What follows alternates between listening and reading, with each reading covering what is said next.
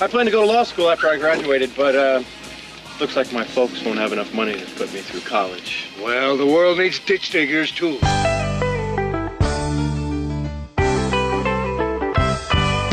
Lord, I was called ditch digger man, paving for a living and doing the best I can. Discovered entrepreneurship, scaling business plans.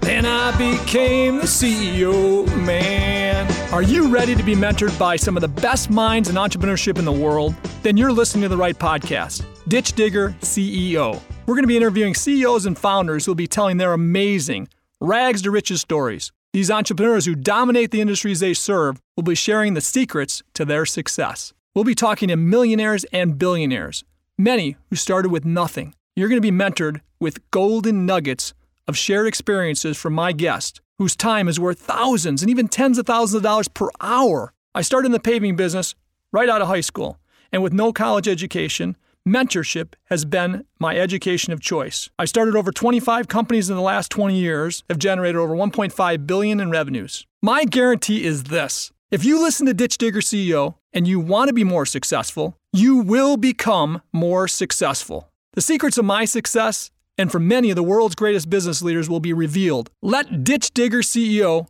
mentor you. So today we've got a guy here that, he's a perfect example of what we talk about every day, right? How you start with basically nothing. You have a vision, how you execute on a vision, how you scale, right? Leadership. I mean, all these things are learned from experience.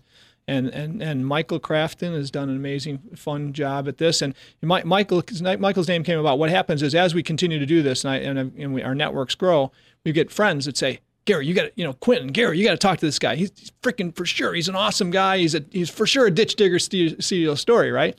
And so one of my good friends, Rhonda, who of course was on our show, maybe 8 months ago, a year ago, whatever it was. And Rhonda, specifically remembered Michael after having dinner with him or something in YPO, and first I was like, Gary, I've been meaning to talk to you about this guy. I ran into. He's the coolest guy. He's a Ditch Digger CEO that is going to inspire a lot of people. So they said, I said, who's this guy? And he said, it's Michael Crafton. And he told me a little about what he's done. So you're going to hear a story today that is an only an American story, in my opinion.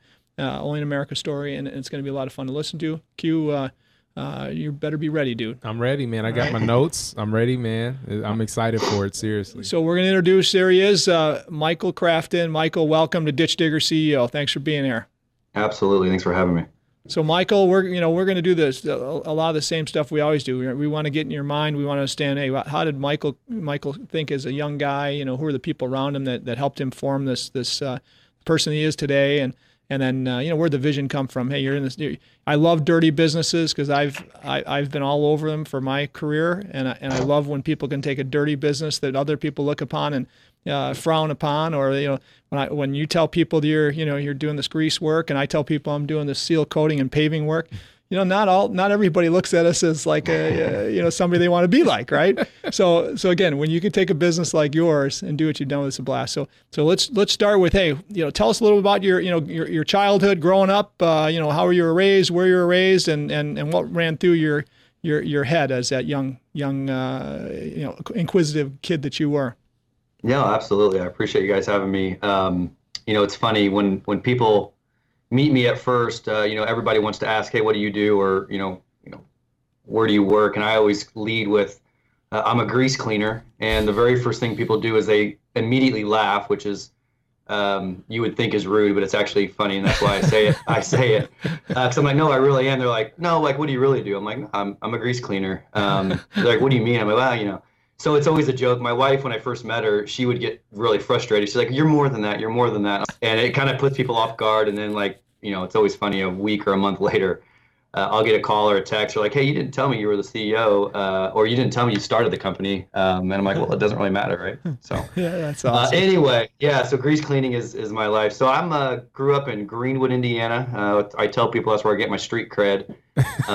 South side of Indianapolis. South side, all right. Yeah, so South Sider.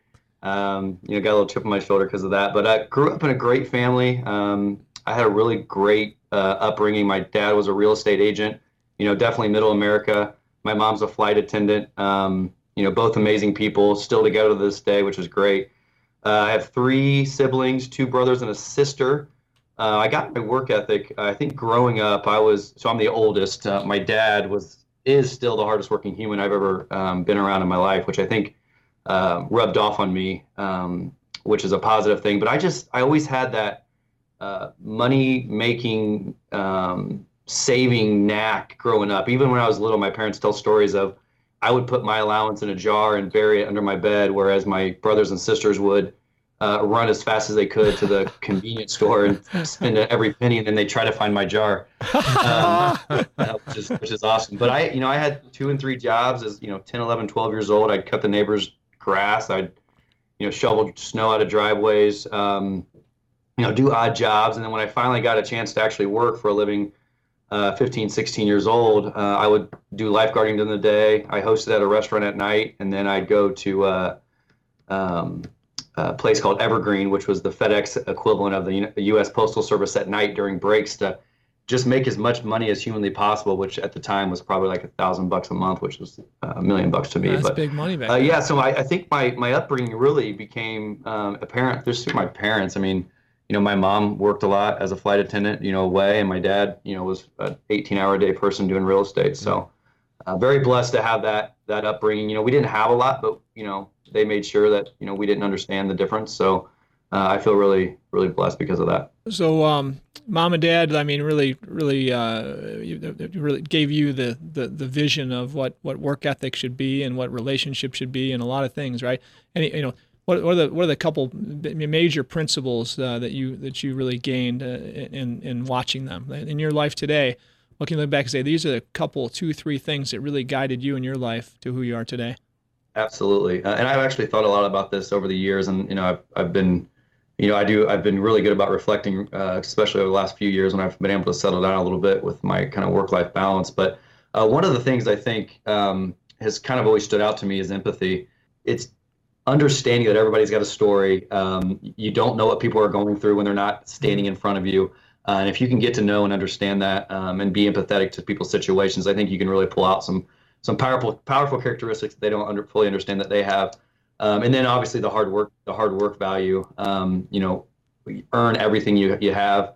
I think one of the things that's interesting about my story, which isn't groundbreaking, is I was so young and naive at the time that I didn't understand that line of credits existed or credit cards were a thing, because we just grew up with you either have money or you don't, and if you don't, and then you save it, and when you finally do, you do. So I think the empathy, the hard work, and then just the common sense of money management is a really big deal for me. Personal core values. Who had that more when it came to the management of money in your family? Was it both your mom and dad? Was it your dad that kind of had that, your mom? I mean, I think my dad handled most of the finances. I think coupon cutting culture that we had as a family. My mom kind of controlled how cash was spent, and I think my dad was more of the budgeter. But yeah, so I think I got it from both sides, which is awesome. Which is really good. That's awesome, and so many times that's not the case. That's not the case, right? Absolutely. One or the other probably has it, and sometimes neither have it, and that's tough. Tough to get anywhere.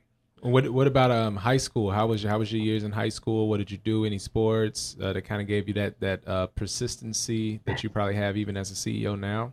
Yeah, absolutely. So I'm very blessed. I get to tell my story to lots of people that I don't want to understand why people want to hear it, but I love it.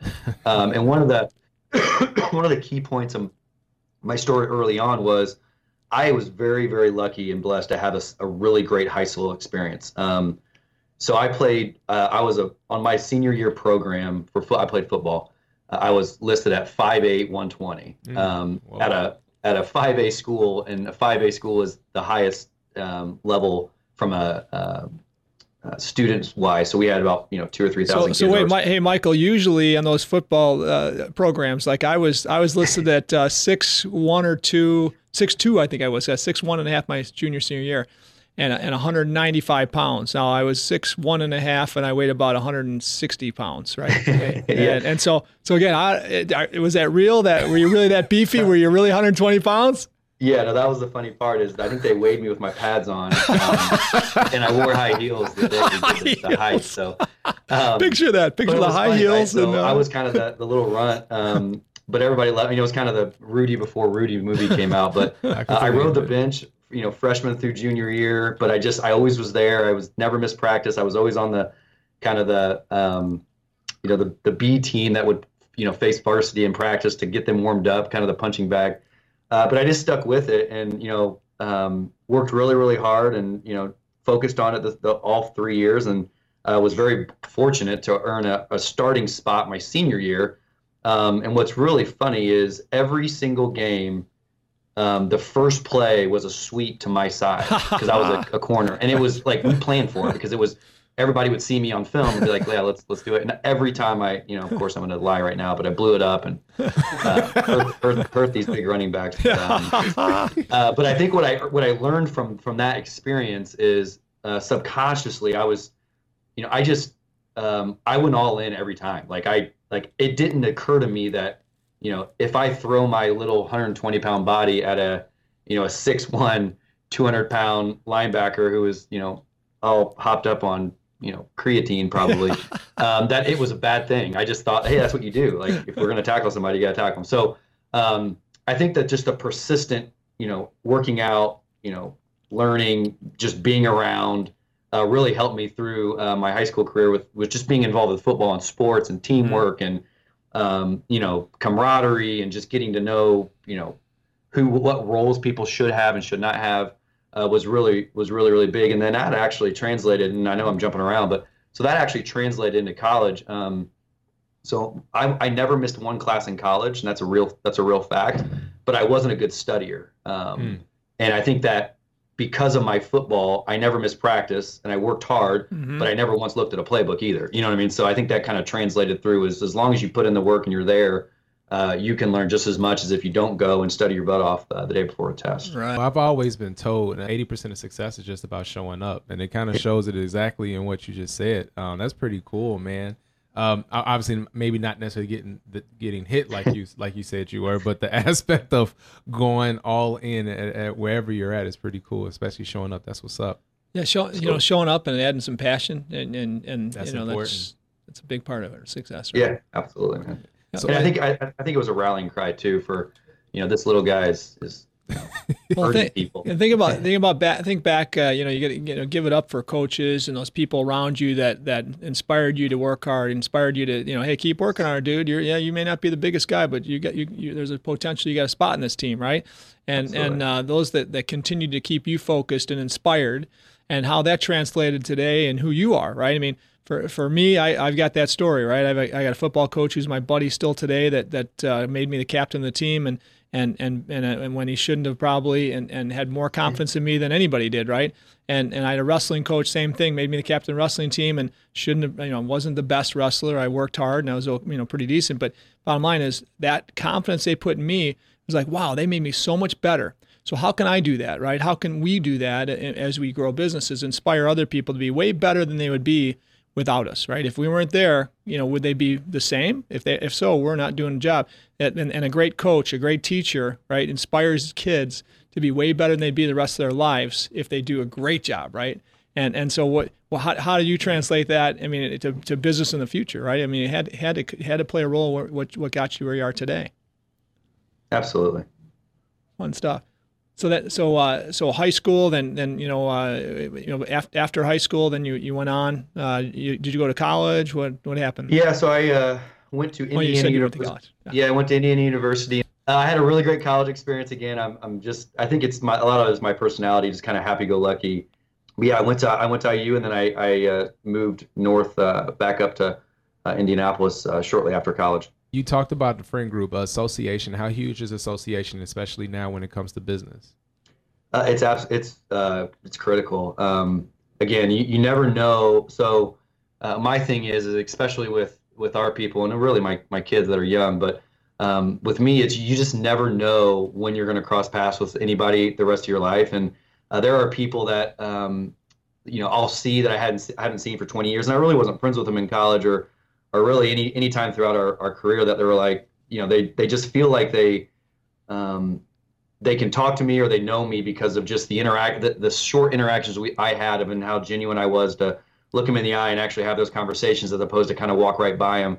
Because again, like I said at the beginning, I do truly believe that everybody has something special inside them that they don't even understand or see or know, and it's the coach's job to pull that out. 100%. But I kind of fought the notion of it's who you know, then you can just work your butt off. And when I got into the real world and my first job out of college, I didn't understand why some of the leaders of the company I worked at were where they were. I was like, why? I mean, I can do that. Like, why did they get lucky and just get picked? And it, what it came down to is, somebody knew somebody who knew somebody who knew somebody who introduced them and got them the job there, which was always kind of frustrating. But as I've gotten older, I can tell you story after story of, things I did at the beginning of our business that translated 15 years later into some of the biggest contracts in the country that we have because of something small that I did, 15 years ago for a customer who moved his way up throughout the organization that they were in. That's kind of pulled us every time they've moved. So it's your network is very, very important, and they don't have to be close best friends that stand up in your wedding to be considered part of your close network. It's just if they can remember your passion and empathy, I think it actually goes a long way over time. Well, yeah, and that's definitely absolutely something you got from your dad, and it is such an awesome trait to have, right? And if you love people and you're really interested in finding out about their story, there's so many things that you'll find out from people that the waiter, the waitress, the whoever, right? Whoever you run into in your life, the guy you run into at the bus stop, whatever it is, right? If you just ask questions and you'll hear stories that they'll like, wow, that's really cool. That there's something in that person that you'd like to even dig deeper on, right? You exchange numbers and maybe have more conversations later, but it's so much fun, right, to learn the story of every individual person you run into. It's not impossible, right? But when you can do it, it's awesome. And if it's just a 2-minute conversation to show that you care, people remember that, right? Especially as you get to be a success, more and more of a success story. People are like, whoa, that's that dude, Michael Crafton. Hey, man, that guy's like, treated me like a brother, man. That was awesome. For 2 minutes, I talked to him. And it could be somebody that's getting in business himself today and says, wow, that's what I want to be like, right? Mm-hmm. And now you've inspired somebody over a couple-minute conversation to be different and to think differently. So that's just so much fun to think about how many people you inspire and how many people you run into that are different, a little bit different, because you or remember you as, wow, that guy's like a buddy to me. I only talked to him for 3 minutes, but boy, I got a lot out of it, and he was such a cool dude. So that's awesome. And how fun is in life as you continue on in life and you get a little bit of success and you can inspire more and more people and think about what are you going to do to change the world instead of what am I going to do to feed my family, right? Yeah, absolutely. It's powerful. It's very powerful. Fun stuff. So let's start on that business. Your business story. Right? Was this right out of college? Tell us about the grease business and how it began. Yeah, so it's a great story, and I promise it's all true. I always have to start this story with hand to God, it's true, because it although I think it's comical and I make it sound real fun and interesting and exciting, but as you know, and I'm assuming most of the listeners know, it was a horrific experience while you're living it, right? So it's fun to look back, and I'm glad I can. So. When I graduated college in 2003, and if you remember that time frame, it was right after the Enron WorldCom fiasco, the internet bubble burst for the first time. People that were above me in my friend group at college were getting multiple offers. They were getting flown around in private jets, signing bonuses. They were getting these big, awesome corporate jobs because there was so much fruit on the tree. And then when the Enron WorldCom happened and the bubble burst and then everything kind of slowed down in 02, 03, there weren't a lot of jobs for us coming out of college. So I was very, very fortunate. I got a job offer making $27,000 a year for a company called Cintas, which I know you probably heard of. Sure. Fortune 500 company, largest in its industry, great story as a business, selling floor mats and shop towels. Cintas has grown significantly since then, but my job was just literally sell shop towels to auto repair places and floor mats to anybody that would buy them. And one of the things that I learned from that experience, and I tell anybody that will listen, I am who I am because of my Cintas experience. And I've been able to keep in touch with some of my managers and mentors from Cintas. But one of the things I tell people is they put me through a remarkably extensive and expensive training program when I started there. That was a proven multi-million-dollar investment for them over time to learn the principles, the methods, the systems, the disciplines on what makes you successful. And one of the things that I love talking about is when I was at Cintas, I was a young, naive, 22, 23-year-old kid who didn't know anything else but to follow the rules, show up to the training, do what they told me. So I literally did exactly what they said. I made 100 calls twice a week. I turned my paperwork in on time on Mondays. I did 7 stop-bys a day. I presented 3 proposals a day.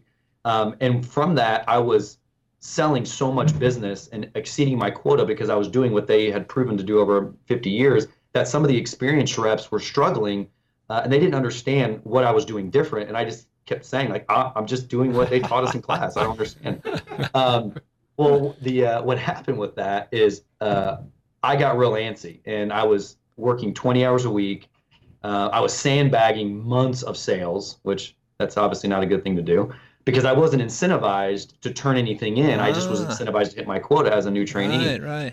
Yeah. So I was I was $27K a year in 2003, which was a lot of money to me at the time, but not a lot of money when you think about it. And I spent every nickel. I was, paycheck to paycheck, single. We were going out to the bars, 8 nights a week, trying to, meet as many females as possible. So I didn't really have any money. What happened? So the legend is, and the true story is a friend of mine.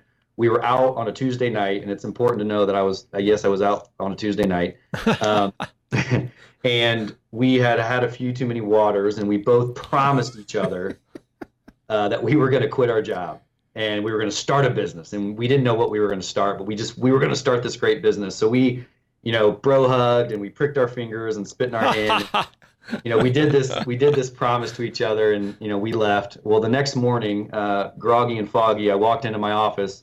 I turned in the largest sales week in the Midwest for Cintas ever, and I quit that very second. Oh, wow. And my boss thought I was kidding. He's like, haha, great job, last week, because it was week-to-week quotas at the time.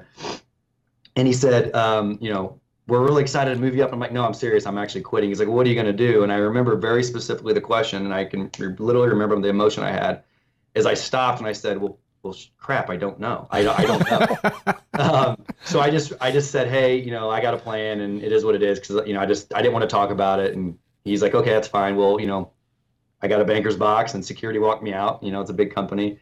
And I got to my car, and I pulled out my little tiny flip phone, because this was pre-smartphone, and I called my buddy and I said, hey man, I did it. I quit my job. Let's do this. And he literally said, and I won't say the real word, but he said, you got to be effing kidding me. He's like, I thought we were kidding. We've been drinking water. And I was like, yeah. I was like, no. Awesome. So I had a split second reaction of, should I walk back in and say, just kidding? Or do I just suck it up and go do it? At the time, I literally had $800 in the checking account. I was renting at the time, so I didn't have a mortgage, and my car was 100 years old, as we all had back then. And I went to a little library called the Glendale Rott Library, which is still there. At the time, it was a rougher neighborhood, but back then you had to wait in line for computers because Wi-Fi again wasn't a thing yet either, and laptops were $10,000. So I waited in line for a computer. Long story short, I finally got to a computer.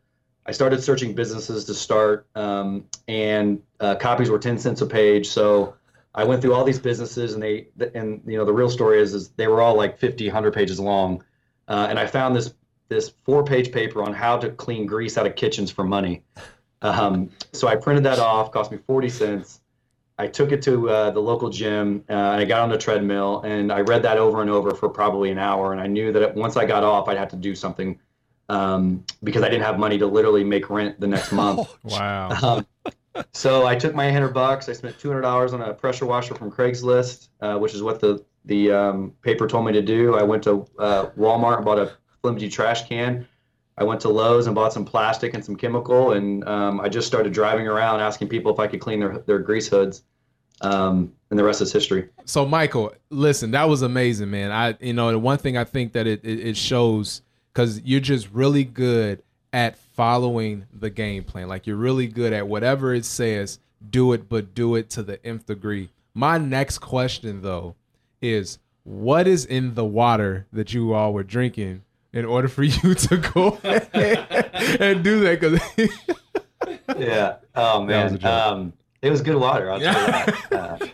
You know, the funny part about the story is, and you probably get it, but the reason Tuesday night was important, because you should never go out and drink water on Tuesday night, but it happened to be like penny water night. So it was even funner. So yeah, it was really great water. And the cool thing about that is that I think a lot of people don't embrace or have gratitude for that job they're in when it's working for a big company. Yeah. And I look at McDonald's. I think, boy, kids should be able to get jobs at McDonald's if they want it for $4 an hour, $3 an hour. A young kid that doesn't have a job that wants the experience, you know, and because the experience of McDonald's, just like any franchise, successful franchise system, just like Quintas had that training and that process driven systems that are proven to work that a kid can learn from, just like you did. And boy, I tell you, that's so invaluable, and people don't see it, right? You mean Cintas, right? Cintas? Did I say Cintas? Well, you put me and Intas together, which is Quintas. Oh yeah, there's a Quin something. Okay, Cintas. Yeah. So either way, and I do know Cintas. They're a great company. They're huge now. But either way, like I said, the lessons in that business, the standard operating procedures that you learn from, right, are something I'm guessing you carry on in your own way today. Here's what we do. Here's the job. Here's how many calls you make. Here's how many jobs we expect you to do. So the metrics that you learn there are so important to success in business. And I didn't get that initially, the metrics and how we have to manage metrics like I do today. But you got it in earlier time because the experience there. So that's awesome. Yeah, absolutely. I appreciate that. Yeah. So it's funny. If you walk up to our front door and you take the logo off our building, you would actually have no idea that we weren't Cintas, because everything from the front door to the back door, the way we greet people, the way our management structure is set up, the way we manage our service department, our sales department, our customer service, everything is an exact replica of the way Cintas does it. We just do a different service. That's what's up. That's awesome. So go in, and so you was driving around, getting trying to get sales. What happened after? How did that happen? Your first sale? How did you go about it? The hard knocks, the bootstrapping part. This is what everybody wants to know. So I'm guessing Cute. He bought a brand new Escalade or something somehow. Yeah, right. Absolutely. He had to get a nice vehicle for himself. He's a businessman now, so I'm sure he did it up. I'm sure he had to dress up to the nines, right? Expensive clothes, right? So tell us about that, how that looked, because we really want to know that. Yeah, absolutely. It's funny. So one of my, I do a series on, it's called Act As If. You have to act as if you're the best. You have to act as if you're bigger than you are, just so you can kind of start living and feeling and breathing that life. And I've done some really great philanthropy work around that Act As If statement. But at the time, so Cintas taught me that, dark suit, white shirt, red or blue tie. We had a black portfolio leather thing that, we would present in a 3-ring binder. We would present our services in these slicks, and then we would have these carbon papers and we'd fill out the proposal. So when I first started the hood cleaning business, that's actually what I did. I would show up in the back of kitchens, full suit, oversized suit from, Men's Warehouse's clearance rack. Looking back, it was like I can't believe I wore something that big, but so I'd have this black portfolio binder, and people were just kind of looking at me. I was talking to chefs who were dirty with these white chef coats on, or the manager was smoking cigarettes in the office, kind of already mad because the day started bad or they missed their delivery. And I remember exactly where it was and who it was, but one of the restaurant managers I was trying to sell looked at me and said, "Are you telling me I'm supposed to buy grease cleaning services from a guy in a suit?" And I looked at him and I was like, "You're right. Like, that is weird. Like, why am I wearing this suit?" So, I literally left there and I went to a discount store and I bought a polo shirt, a Ralph Lauren shirt, which is important part of the story. That was like, $15. And I, put that on with some nice khakis, and that's how I started selling. Well, when I was selling, now that I kind of looked the part a little bit more, I was acting as if like we were a huge company already. And I wasn't lying, but I also wasn't telling him the whole story. You know, I had my brother, my sister, and all my brother's high school friends in a picture, and I said, "This is our management team." So it just looked like it was a lot of people. And I had one pickup truck that I superimposed. We were 360 services back then. I superimposed 360 services on the side, and then I like copied and pasted it so it looked like I had a bunch of trucks. And I kind of sold that way. And we're professional, because Cintas was image, and I'll stop talking about Cintas, but image is everything. We're the image people, and it was all about quality and professionalism, and we show up in uniforms, and your people should too. So I would sell this big company experience to these restaurant owners, and one of the things that I'm very blessed with is I can connect with people really quickly, but I also can sell, and I kind of really good at reading people and reading the room. So I got a bunch of sales really quickly, and it was all the little restaurants. And the first one was a Bob Evans on the east side of Indianapolis. But the first job I ever did, so the deal with my business is it's a nighttime business, or our business. So it's a nighttime business. So the whole business runs itself during the day, but the service is actually performed in the middle of the night, because restaurants have to be closed, food service facilities. So I had to go out and sell and answer the phone, because remember, back in 2005 is the first day of my first cleaning. Cell phones they were flip phones. There wasn't really Wi-Fi and laptops, and there was no cloud. Like, that name hadn't existed yet. Sure. So you had to be physically in a building with a phone line to answer office calls, at least back then. So I had to actually be working during the day, and then I had to actually go out and clean all the stuff that I sold at night. So what I would do is I would do 72 hours on straight, and that's a real thing. And then I would sleep for 8 hours, which I would say take a nap. And then I would just get up, and then I would sell, invoice, clean, sell, invoice, clean, sell, invoice, clean, then I'd sleep. So I would do 72 on, 8 off, of being awake the whole time. And I did that for almost an entire year. But one of the things I remember, and these are cool stories looking back, and when you have timeline and you tell new people coming in during orientation, but I was driving to my very first job. I literally barrel rolled over 2 medians and flipped over into a Walmart parking lot that I had sold. And I had like $10 in my pocket, which is my last $10 to my name. They had gray zip-up hoodies on sale, and the only size they had that was large was gray, and those are like $5. And they had $1 hats, and the only one that wasn't fitted was a red hat. And that became, up until we purchased the Nelbud, that was our company colors, was red and gray, because of that moment. Yeah, which is awesome. So I put those on, and I just showed up at my first job, and honestly, I would bid this job at probably a couple $1,000, but I think I bid it at $200 at the time, which was a lot of money to me. And then I didn't understand, being young and naive, that there was something called AR. I thought that you do a job and they just hand you the money and you leave, and everybody's happy. But so I had to wait for 30, 45 days to get the money for that, which is funny. But so the colors became red and gray. Then I said, you know what, I need to go back to Cintas.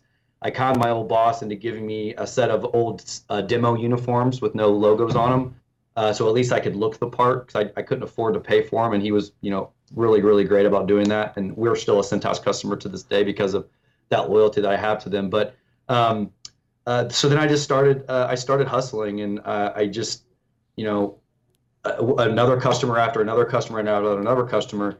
And there's this really great, if you ever go to our website, there's a great story that I tell where my first big break at 360, and I'll let you ask questions, but was I literally I somehow found the name of the regional manager of Arby's, who had like 10 stores under his corporate responsibility. His name was John. Yeah, I was going to ask you about this. I'm glad you're going into it, man. Good. That's the question. Go into it right there. Arby's. Let's do it. Love it. Yeah. And I'm very, very blessed and loyal to the Arby's brand to this day. So I called John, and this is not a joke. This is a sincere, absolutely this happened. And he would tell you the same thing. I called him every single day at 8 a.m. Monday to Sunday, every day at 8 a.m. He came into his office, put his coffee down, and his red light was blinking on his desk phone. And he knew what that voicemail was every day, right? So a whole year goes by, he answers. And I got real fun with it, right? I was like, John, last night was crazy. Can't believe you missed it. Or I'd be like, hey, did you see John, whatever. And it became a funny joke to me, and he probably was so annoyed. So anyway, he answered one day, and he just said, Michael. He didn't say hi, because he knew who it probably was. And I just like froze. I was like, oh my God, like I actually have to talk to this guy now. I was like, Mr. Kelly, my name's Michael Kraft, and I'm with 360 Service. He's like, Michael, what do you want? And I'm like, listen, all I want to do is I want to clean your exhaust hoods. And he literally said, you're telling me that you called me every day for a year because you want to clean my exhaust hoods. I'm like, yeah, absolutely. He's like, all right. He's like, we had an issue last night. That's why I answered. You have an opportunity. You get 5 minutes on Friday or Monday or whatever it was. So I showed up. We ended up we hit it off. We had an hour meeting. I got his 10 stores, which translated into his counterparts, other 30 stores. So we had 40 stores right off the bat for Arby's. It was a great customer. I used to clean them myself. The really great thing about treating people with respect, and John and I, we worked really good together and throughout those years. But John, who was at my wedding, very close friend, he has worked his way up, and he's now the COO of Arby's corporate nation or worldwide. Wow. Which is awesome, and he's kept pulling me to every market he's taken over, and we don't, which is awesome, and we're really good friends to this day. And some of the people that he's worked with and has worked for him have gone on to bigger and better things, and they've pulled us into their accounts, which is awesome. So yeah, that's the Arby's story. It's true. That's a lead-in story that people love to hear. And so Michael, as you grow though, right? I mean, and we have this challenge, as I think you do too. Our competitors are across the country are mom and pop, smaller, a couple in our industry, a couple $1 million a year businesses, or we've grown to be one of the largest, and we have to somehow maintain that relationship as is motivated and is willing to serve them, as well as that what you and I used to be, the mom and pop, right? If we can't do that, we're the big guy now that doesn't really probably need the work, that doesn't express the fact that they have to have the work, maybe, right? What do you do to make sure that those relationships continue to grow just as strong as the ones you built in the future as you get bigger and bigger, not to be looked upon as the giant, that really doesn't need the business as much as that little mom and pop that's just in their neighborhood, right? Absolutely. So I think if I had a nickel for every time somebody says is that we've just gotten too big, I don't think I'd even have to work anymore. But so one of the things, at Nelbud, one of the things we're very passionate about is our core values, which kind of leads into your question. And our core values are called chapters. And the chapters concept is basically you get to rewrite the next chapter of your book every day. No matter how bad the story was the day before, you get to rewrite that chapter the next day. And each letter is obviously a word that you can relate to everything you do. And we relate it to everything we do internally. But so the chapters concept is how we manage the way people interact with each other. They interact and deal with their personal life and professional life, but also they treat and how they deal with our customers and the relationships that they're building. But they also have a great example. So all of our senior leadership team kind of have bought into the philosophy that I kind of started the business with because it works. It's no different than Cintas.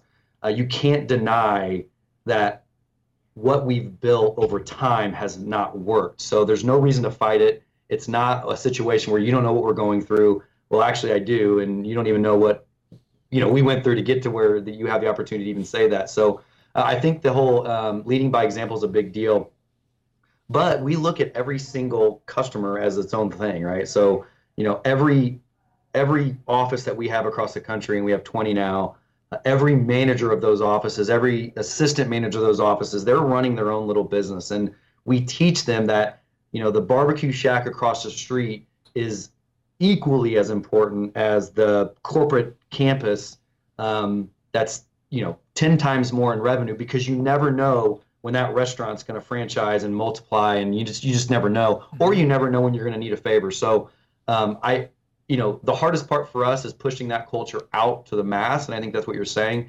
And just effective communication and just reminding people that the chapter is rolling at all times. And Making sure they make decisions based on how it reflects one of those letters is really important. I'm curious if you can, maybe not, you don't have to say all of them, but maybe the ones that are, and I'm pretty sure every letter is important to you, but if you can expound a little bit more on the chapter philosophy. This is the first time I've ever heard that, so I think that's pretty cool. Yeah, whatever one's important to you. Well, I'm going to tell you them all because you have to know. Okay, I love it. So chapters, the first, so C is change. It's the first letter, and the last letter is S, which is safety. So those are the bookends of our chapters. So the front cover and the back cover. Change is how we live our life. We've conditioned our team to accept change, to understand change is always going to happen, to understand that we're going to pivot on a dime, to try to stay relevant in the marketplace, but also go to where our employees are and interact with them the way that they want to be interacted with, but really go and interact with our employees and change the way we do business to kind of adapt to that market share. And change is really scary, right? So change is something that is uncomfortable, it's scary, it's hard to implement if you don't kind of keep an open mind and understand that there's a better purpose for the reason we're changing. So that's why we make change the first thing, and that's what we kind of start with. The S in safety, which is the last thing, is kind of what holds our company up. We're extremely aggressive about safety. People ask me all the time, what keeps you up at night? And I just very clearly, it's two things. Everybody comes home from their shift and everybody gets their paycheck on time. And I'm very serious about that. It's the last thing I think about when I go to bed is the decisions that I'm making will affect those two things. So safety is the kind of the bookend, and we talk about it every day. H is honesty. We obviously need to make sure that we are honest with each other. In all of our chapters, kind of, we're an employee first, customer second company, which is splashed on our website, but they all are basically built on how do we interact with each other as an organization, and then how do you take those and interact with your family and your personal life? Because it's not just about working every day. So H is honesty. You got to be honest with ourselves, honest with our customers and our families. A is accountability. I think one of the things that I did a poor job of coming up in the business is holding my people accountable. I would just do it for them, or I would just pick up the pieces when they weren't doing it, and instead of educating them and holding them accountable, I would just do it. So accountability is really, really big.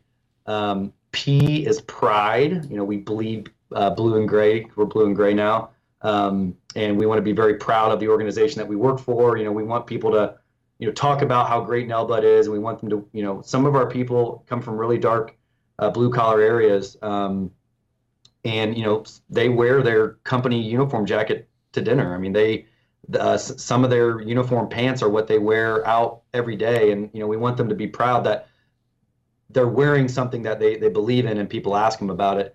So P is pride. T is teamwork. Obviously, we work together as a team. E is energy. Obviously, you can tell I may have a little bit of energy. We can see where some of that comes from, huh? Yeah, we just we want to come into work every day, just leaving it all on the field, and just have energy about us. Because again, we don't take ourselves too seriously, but we want to have fun. We want to, and people can feel that, and they can hear and see that. R is respect. We obviously respect each other, and that's probably one of the most important ones as well as we do that. And then obviously the S is safety. So every meeting we start off with, anybody have a chapter story? So people will say, last week I'm really excited about the teamwork our accounting team had. We had a collections blitz and we got this. Or, accountability. Our New York City office missed a scheduled appointment, but they made up for it on Friday night when they didn't have a shift. Or safety, we had a near miss that really changed the way we do business. So we go through those every meeting, and people kind of shout out what their chapter stories are. Every disciplinary hearing, we say, how did this reflect honesty? Or, do you really think that, this was something that makes you proud or whatever? And then even when we do bonuses, it's, hey, you get this bonus or this reward because of these three chapter letters. And then we encourage people to translate those into their home life, because they're reciprocal, right? Like there's nothing in there that screams, this is something you do at Nelbud. This is something that screams, this is how you kind of live your life, and this is how you can hopefully be better. And I hope and pray that they're instilling these into their families as well, and they're asking the same questions every day. That's awesome. And we have we're very similar in that of our 5 core values, right? 4 of them are you covered right there, right? And the other few you have really encapsulate our other one and our slogan. So it's pretty cool. I mean, and I think over time you kind of figure out who you want to be and This stuff doesn't usually come about initially in a business when you start it up. I had none of this stuff in my mind at all, right? Yeah. And I learned 10, 15 years in, hey man, we need to, kind of teach a few of these things and eventually say, gosh, that worked out pretty well, right? And then eventually, boy, let's really build this brand on great culture built through adhering to core values and holding people accountable to core values, right?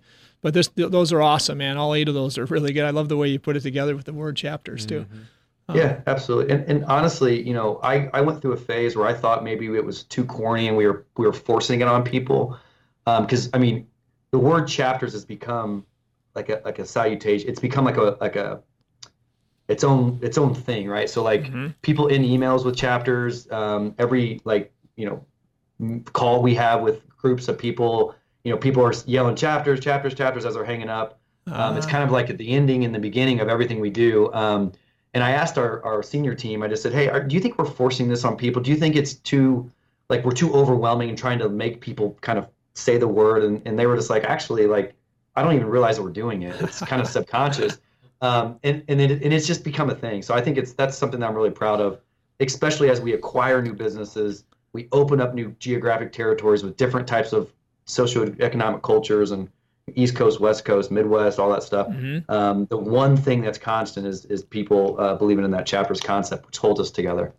I'm glad you alluded to that. I was going to ask you what's some of the next things that is happening for Nail Bud and what you have going on in that way. Yeah. So Nail Bud, it's got an interesting story. One of the questions I get a lot is where did the Nail Bud brand come from? Yeah. So when I sold the business to private equity in 2015, 9 years in, at the time we were the second biggest in the country in the space, and just that short amount of time. And they actually owned Nail Bud, so they were looking for. And Nail Bud it's a phenomenal business. 35 years at the time, it's a constant. They were chugging along. Steady Eddie. They kind of they helped write the code, 40 years ago. They were well known in the country just because they've always been there and they were one of the first. And they were the largest in the country at the time. So what was unique about kind of the Nail Bud brand in the beginning was we were this young, fast, technologically advanced, kind of free thinking, radicals, I guess, that was disrupting the industry. And I don't necessarily think we were disruptors, but doing things that people just didn't think they had to, right? And Nail Bud was this, aggressive but system-based business that just was kind of like, we are the best, and you're going to deal with it. If you don't like it, go away. But they hadn't innovated. They were passing spreadsheets that nobody knew what the right version was. They were mailing FedEx envelopes of service reports every week to the home office, and they weren't sustainable. I mean, and the PE company knew that. So we actually bought them. 360 was the platform. We rolled all their systems and processes onto our systems and processes, which were built to scale, which is a great story too. And we had originally planned on taking the 360 brand to market as a national brand. Well, as time went on, we realized that 360 had a cult following in the Midwest. Nail Bud had brand recognition nationwide, and I didn't want to lose that brand equity because I just felt like it was important. But we were having this, Jets versus Sharks, West Side Story, Tupac and Biggie argument, because the East Coast wanted to do it Nail Bud's way, and they were East Coast. 360 wanted to do it the 360 way. We were Midwest, happy-go-lucky, and it was just this push and pull and fight, and we just had a really hard time pushing things across the finish line. So we made the decision to move everybody into Nail Bud, which really changed the game for us. We did that in 18. Everything, we went from stagnant from 15 to 18 to we have probably doubled, maybe 2.5 times the company from 18 to now because of that culture shift. Awesome. And that's real. Yeah, exactly. That's a real thing where our people became one family, one company, one brand, one flag, one set of core values, one system, one everything. And I'm really happy that all happened. And then, we bought 4 companies in 18, went through a phenomenal integration. We bought a couple companies in 19. We opened up, 8 offices in the last 2 years. Yeah, which is just remarkable testament to, just believing in, the systems and processes you put in place. So quickly on the chapters, did that help you when it came to? I mean, was 360 that had the chapters, or was it Nelbud, or was it after that came about that you said let's get consistent? Yeah.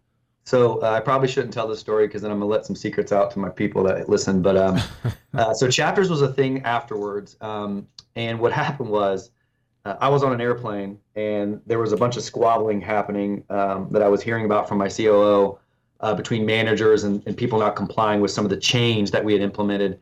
So I was just scribbling on a piece of paper, and I had a meeting right when I landed. I had a meeting with the group to kind of calm the waters, and I had just said, I don't understand what's the problem. Are you guys not following our core values? And we technically didn't have core values. And I was like, well, let me remind you what those are. And I just, first thing I thought of was I wrote down a bunch of words, and I kind of did how do I make those mean something? And that's how our chapters came up. But the number one problem we had was change, because I wanted to move them onto our systems, and they just were fighting it every step of the way. So that's how the chapters thing came about. And the first 3 years and why we struggled with anything was everybody was like pulling and pushing and butting heads. But I think that once we introduced the whole chapters thing and made it sound like that's how we've always done it, people were just like, okay, yeah, you're right. We need to understand that change is necessary. We need to understand that, we need to hold ourselves accountable, and all those things happen. We need to be proud that we're a part of this big company. And that really kind of helped us take off. That's cool. And I think many of us, as you did early on, and I did, I think many of us undervalue the kind of that really makes a difference, right? Because we do look at it as it's kind of corny. The big guys use that stuff, the core values and all that, but kind of corny, and that's not who we are, right? Now, when you think of the future, I mean, you've been a visionary here along, and you've got to continue to be a visionary to lead the ship. Where do you see this going? Where do you see Nelbud going 5 years down the line, 10 years down the line? And how have you differentiated in the past, and where are you going to differentiate in the future so you can continue your growth? Absolutely. So Nelbud is known for its technology. So one of the things that I did really early on as a frustration point I wanted to instantly communicate with my customers. I wanted to be able to be out in the field and look something up, which again, you couldn't do back then. So I started investing in the cloud, which wasn't a cloud. And again, I'm not a pioneer because, I didn't build the systems, but, we bought into a little tiny company called NetSuite, owned by Oracle, which is now the largest ERP in the world, 15 years ago when I couldn't afford it, but I knew I needed to scale. We invested in Salesforce before it was truly cloud-based, and we helped build a service platform that is now something that almost every company uses in our industry, which is great. So I think for me to continue to innovate, and what Nelbud has coming down the pike is how we go to market and pull our service lines into all these different customer bases and find out how do we stay in our lane and what we're good at, but also provide value to the customers. So right now, and we've gone through a lot of iterations over the last 3 or 4 years of trying to do things that we're not good at, and we've realized that. And I think trial and error is a big deal, but we are really good at proactive, compliance-based services. And what that means is we pre-schedule required by law services for our customer base. Now, we have tried things that are reactionary, like HVAC, food equipment repair, snow removal, all these different service lines that were reactionary, and we just aren't that great at it. So we just we drew a line in the sand a few years ago and said, we're going to market, we're going to be known as the life safety compliance people, and we're going to do a really good job. And how do we do that and provide value?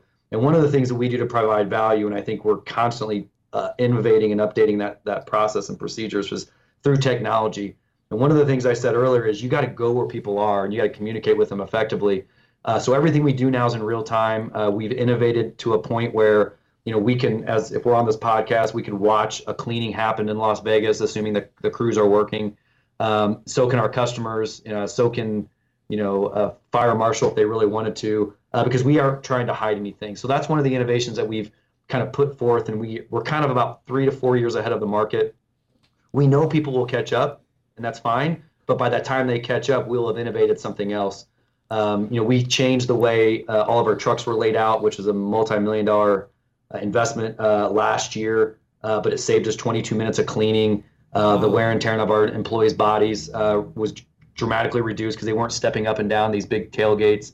But we did it because we knew that we needed to go to where the people are and make them more comfortable and happy, and it was worth the investment. And it's changed tenfold. So for Nell Bud, as we continue to grow geographically, our vision was everything east of the Mississippi up until the end of 2021.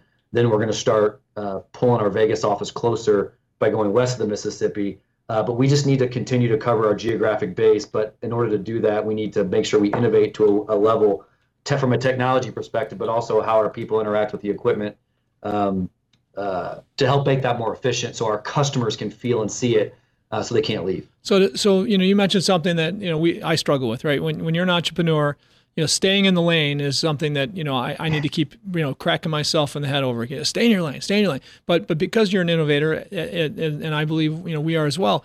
You're innovating. You're constantly seeking out great technology and innovation. So you come up with 10 ideas a week or whatever it might be. And you have to find those ideas that actually do deliver more value to your customer. But then again, and sometimes you got to look and say, gosh, wait, but it's going to deliver more value. We know that we have the relationship, but are we still in our lane, right? And so again, when you think about these things, right, you're going to fail. You're going to jump into something where you think you're serving your customer better than anybody else, and it's a value add to your customer. But once in a while, it ends up that it takes your eye off the ball, right? So, how do you look at these things, Michael? Because I tell you what, I still struggle every day because I chase a lot of shiny objects if I think they're going to be of value to my customers, right? Yeah, we call them squirrels. I have a bad habit of chasing squirrels all the time. But anyway, so it goes back to accountability. So I got into a trap where I was changing the processes and the company's kind of way of doing business so often that it became watered down, and people started to just say, hey, just hear him out. He'll forget about it in a couple of weeks and we can go back to the way it was. And then I wouldn't stick to it, right? Yeah. And it would kind of die. And then, 4 months later, I'd be like, what do you mean we don't do it that way? So what I learned through that process is instead of shooting for the hip and thinking that everybody works the way I do and sees the vision the way I do, I need to be more methodical, test it, create a committee that will have a little sample set from a technology perspective and a change perspective. But I think what really hit me in the face like a brick wall is when we ventured out and tried the HVAC world, which is 100% reactionary. You don't know what you're doing until the morning the phone rings. We stumbled and we sucked so bad that we lost some really great relationships that we should never have lost because we just couldn't keep up with that expectation, even though we were performing well in the proactive services. So that pain, which was one of the worst pains that I felt as a business person, and it almost killed us. It truly did. Was something that I had to go through. I mean, I got a quadruple MBA from it. Just learning that, and I think that has really put me in a position to understand that, stick with what you're good at. You're a 38-year-old business. You're really a 15-year-old business. That's the best in the world, and we truly are. It's not me saying that thing. And people know it. So give them what they want, and don't let them get it. Don't give them an opportunity to be mad at you. Sure. And I do find as our relationships of trust are stronger and stronger as we move on, right? You can bring customers new ideas, new products, maybe in a open and honest atmosphere where, hey, gosh, here's something we want to try to serve you with. We're gonna fall on the sword if it doesn't work out. But boy, we think it could add value. Would you share in this exploration with us? And today we've got customers that do that very, almost any time we ask them to. So we got to focus on that instead of saying, hey man, we want to make money with this business. We can, we can make a ton of money with it in a short period of time. You can't even worry about the money. You got to say, are you serving your customer better than anybody else? And if so, those trusted customers will let you come in and value, pitch that value proposition. And often say, hey, yeah, come on in, do it, and we know you're going to fall on the sword if it doesn't work out, and we'll move on if it doesn't, right? So it's kind of those relationships that you have to say, forget about the money. How can you build more trust more of a value proposition with a new product, and maybe 2 out of 5 of those work out. But if they do work out, they're home runs. And hey, you get a stomach that three out of 5 maybe don't, right?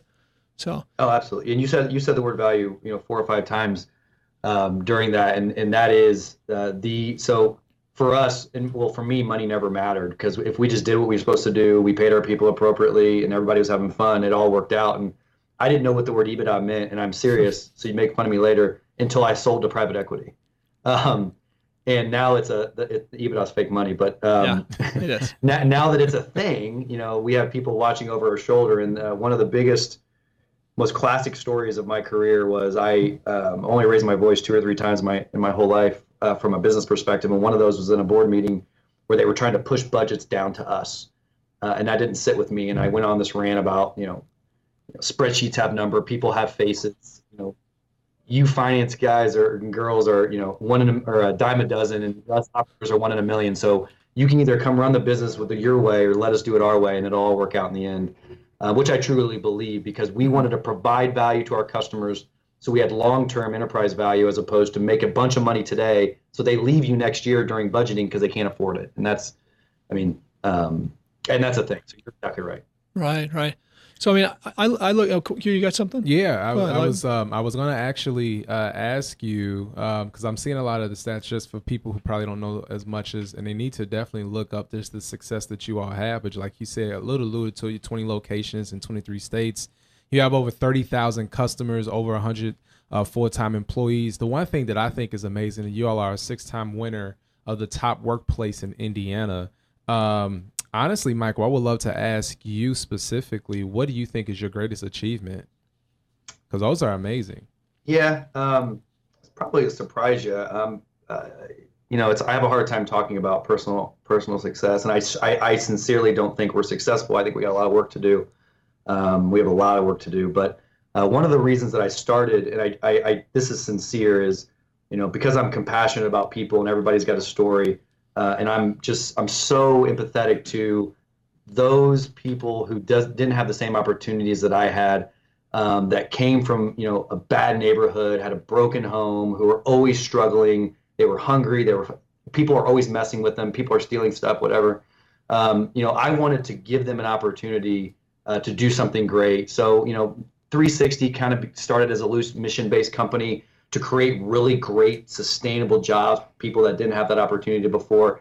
And I think what I'm most proud of over the years, and we actually have, may have been a typo on my part, we have almost 400 people now, is we've taken such remarkable chances on people that society thinks are bad, and we see something in them and we try to pull it out. And we've been burned way more than we've won. And it is what it is, right? But the ones that we win on, the impact that it has on me personally, but also on the organization, the stories they tell, sure, and just the look in their face and seeing their families come in and give us a hug is truly my biggest success. That's awesome. That's why I come into work. Well, and Michael, you touched on an awesome point, but some of the grittiest people that will get you through the tough times, or get our businesses through the tough times, are people that have been there before, people that have had tough times, right?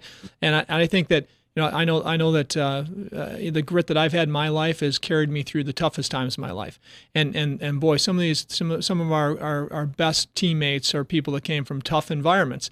And those teammates will stick with you through thick and thin, often when others that have never been through any tough times will leave you if things are looking a little bad, right? And we've had this over our career a few times where we've been close to broke, right?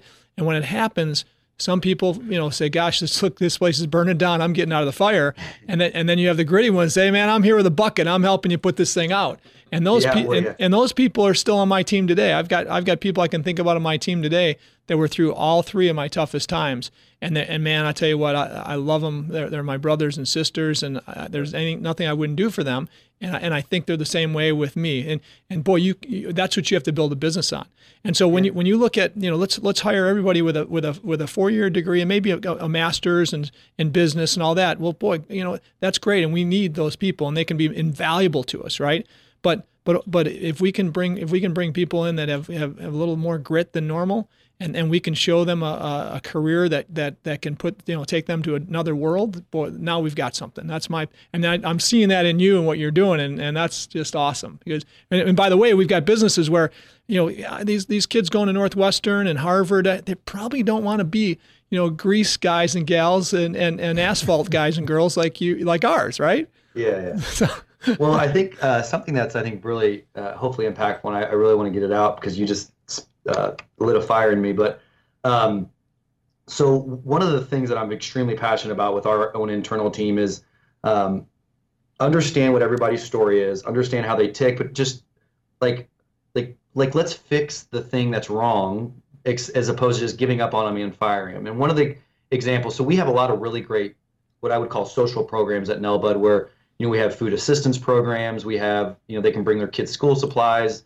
If they just bring their list, we'll buy it for them. We have Uber to work. If you can't afford 3 square meals a day, you sign up, and we have them waiting for you every day in the freezer. It's like those pre-made meals. Wow, that's cool. Because the thing that's really bothersome for me is, especially about society, is I tell my people, if somebody gets caught stealing cookies and lemonade from a restaurant, don't fire them because they're bad people for stealing. You got to understand why they stole.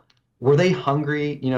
Did they have a kid that is either give him formula and not eat, or what was their last meal? Was it a taquito at a gas station 3 days ago and they're just hangry?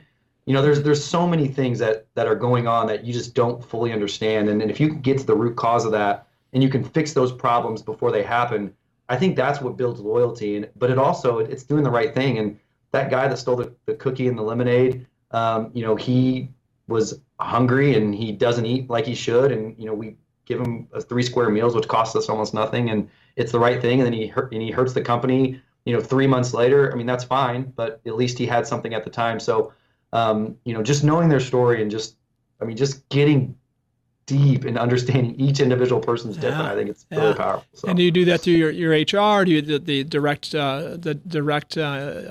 of that person, manager of that person? I mean, that's the job too. When you have the type of teammates, amount of teammates you have, right? Staying close to that mission of serving your team gets tougher and tougher, right? How do you do that today? Absolutely.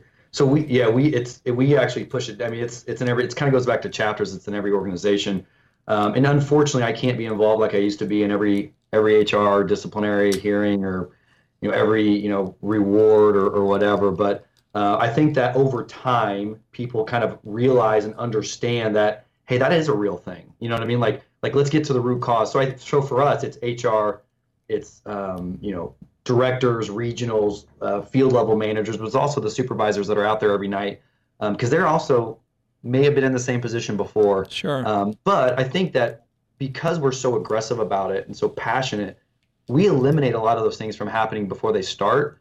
And then when they do end up happening, not to be cliche, but it truly is our fault because we didn't know. Mm-hmm. Like, we didn't know that he hadn't eaten in 2 days and he was hangry. I mean, when I'm hangry, stay away, right? Like I'm mad, right? Like I'll punch you. And that's going on every day. And we have a hunger problem in society, but that's a whole different thing. So it's awesome when you can take this free enterprise opportunity that you have to do great things and create opportunities and jobs, right? I believe that's part of our philanthropic mission in all our businesses as entrepreneurs and businesses. Some people look at business and successful businesses. Oh, they're lucky.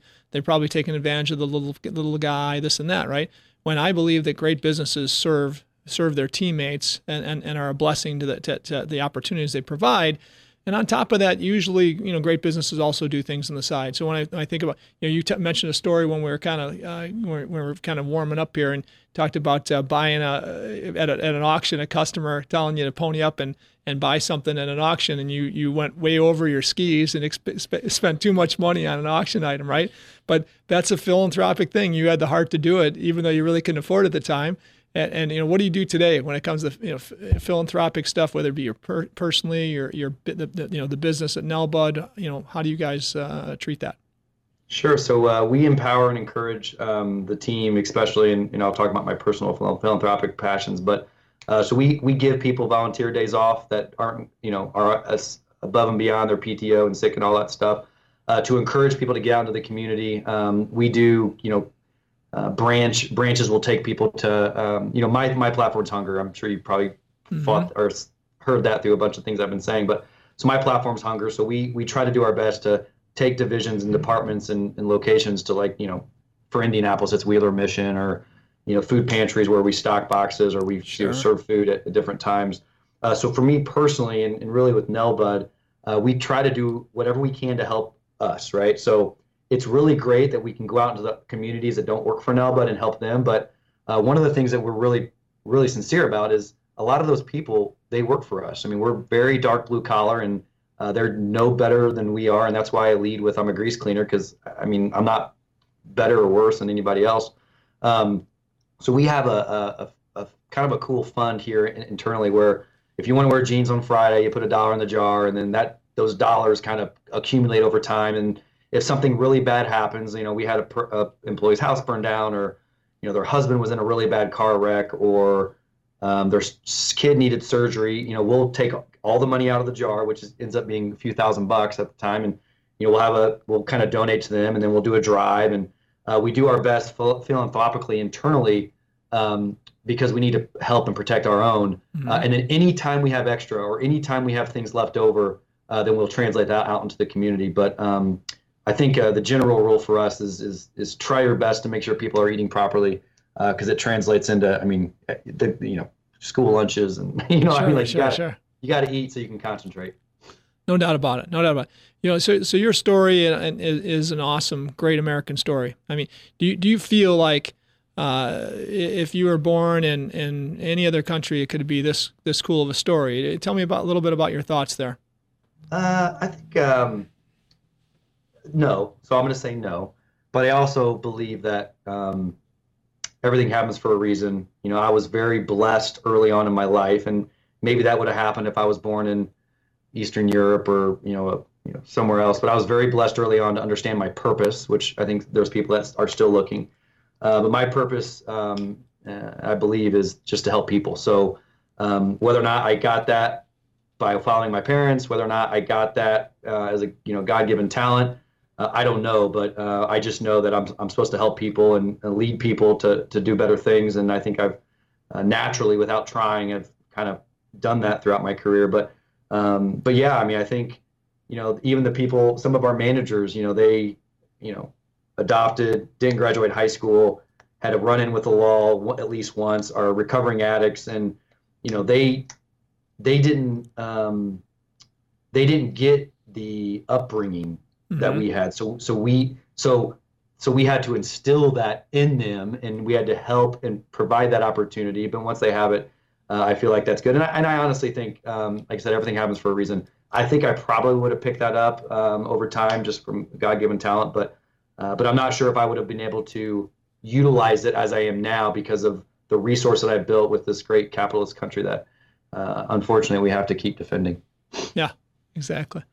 Awesome. Quentin, you've got some great takeaways. Man, I got some amazing takeaways from my man Michael Crafton, man, and I have like almost, you guys, seriously, in this podcast, I have literally 2 pages worth, and I won't say them all, but I'm going to give you all some of the top ones. So I hope you're ready. One of the bigger ones, at least, that I saw, he started with, and this is outside of the chapters, philosophy, and all the other stuff, but literally, see the good in people when other people don't. Genuine compassion. The fact that that's like in your blood, in your veins, Michael, from your family, that's phenomenal. And it actually, the other one that I have here is go all in every time, at all times. Like, that is critical. Don't ever put yourself in a position where you're half doing something, but go all in every time, at all times. You did that throughout your whole life, and you're still doing it now. One thing you said specifically that I think a lot of people need to really understand: if your network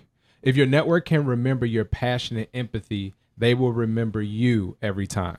And the fact that you talked about that, where it was people that you've connected with earlier in time, and all of a sudden you still haven't gotten contracts 10, 12 years ago, is the fact that they remembered your passion and empathy. This part, you guys, add this into your repertoire. The act as if philosophy. That's an awesome act as if you are a CEO. Act as if you are already making moves. Act as if you already are what you want to be. and you'll become that, right? That's that dreaming big type of component. So that act as if philosophy is huge. One of the things you said, remember, you have no risk in persistence.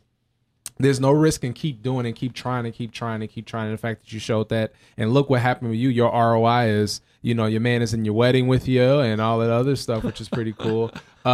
Two other things here. You have to go where people are and communicate effectively. Communication, we're realizing, is definitely difficult for a lot of people, but if you can do that and go where the people are, it's a quality act of servitude. But one of the biggest things that you said, and kudos to you, Michael, because it shows where you're coming from, but do your best philanthropically to help, but more importantly, protect your own. And we need to definitely do that, not just for our businesses, not just for our family, but also, like you said, for our country. So good stuff, man. And for me, that, it's all, this is all awesome stuff, but act as if is just a great one, because when I think about the champions in sport, when I think the champions in life, right? Man, they're celebrating, right? But they're not in your face celebrating. They're not doing flips and a show in the end zone, right? It's the old Barry Sanders and the Walter Paytons of the world that set the ball down, give the ball to somebody else, right?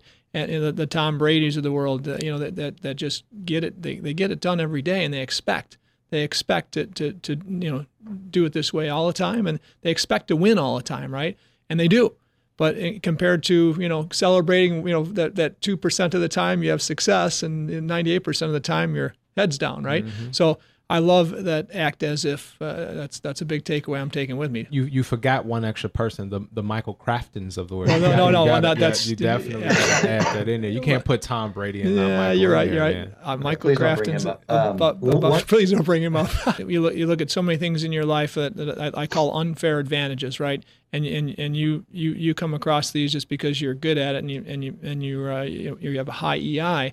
But the YPO thing and the relationships you've earned there, right, create unfair advantages to the rest of the people that compete with you. When you look at, I talk about my family, my wife, and what an unfair advantage she is, because I can work every single day, bust my butt, and I know she's got all the confidence in the world. If I'm home late, it's for a good reason, all these things are unfair advantages. I think of all the blessings you have and the unfair advantages you have, and you're growing and you're creating every day. It's cool as can be. Yeah, I appreciate that. Yeah, I'm very, very lucky there. And I want to plug and say that I think I'm the only grease hood cleaner in the whole of YPO worldwide, so that's awesome. There's not a grease hood network in YPO, you're saying? Yeah, geez, yeah, it's me. It's funny. I have meetings and everything. It's awesome.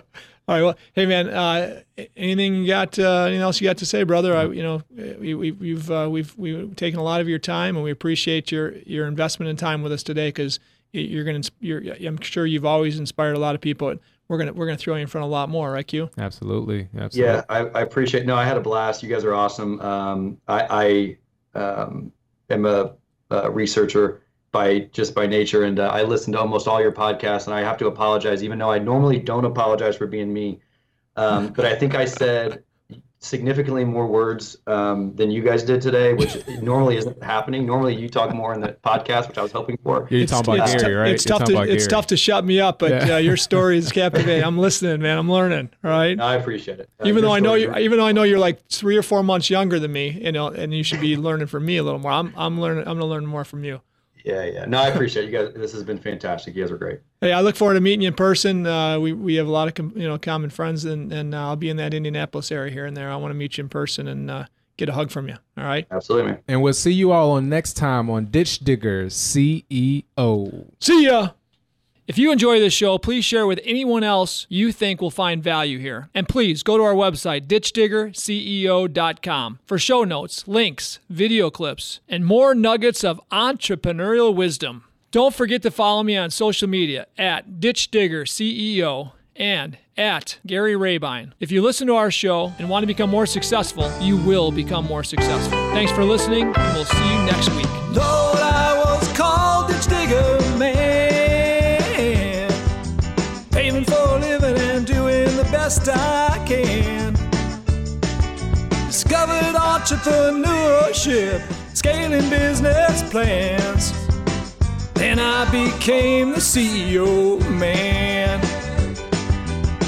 We're blessed to build a business in America, where soldiers fight for our freedom every day. was taught from the seat of a gravel truck rolling down Highway 31. Lord, I was called ditch digger man, paving for a living and doing the best I can. Discovered entrepreneurship, scaling business plans. Then I became the CEO man.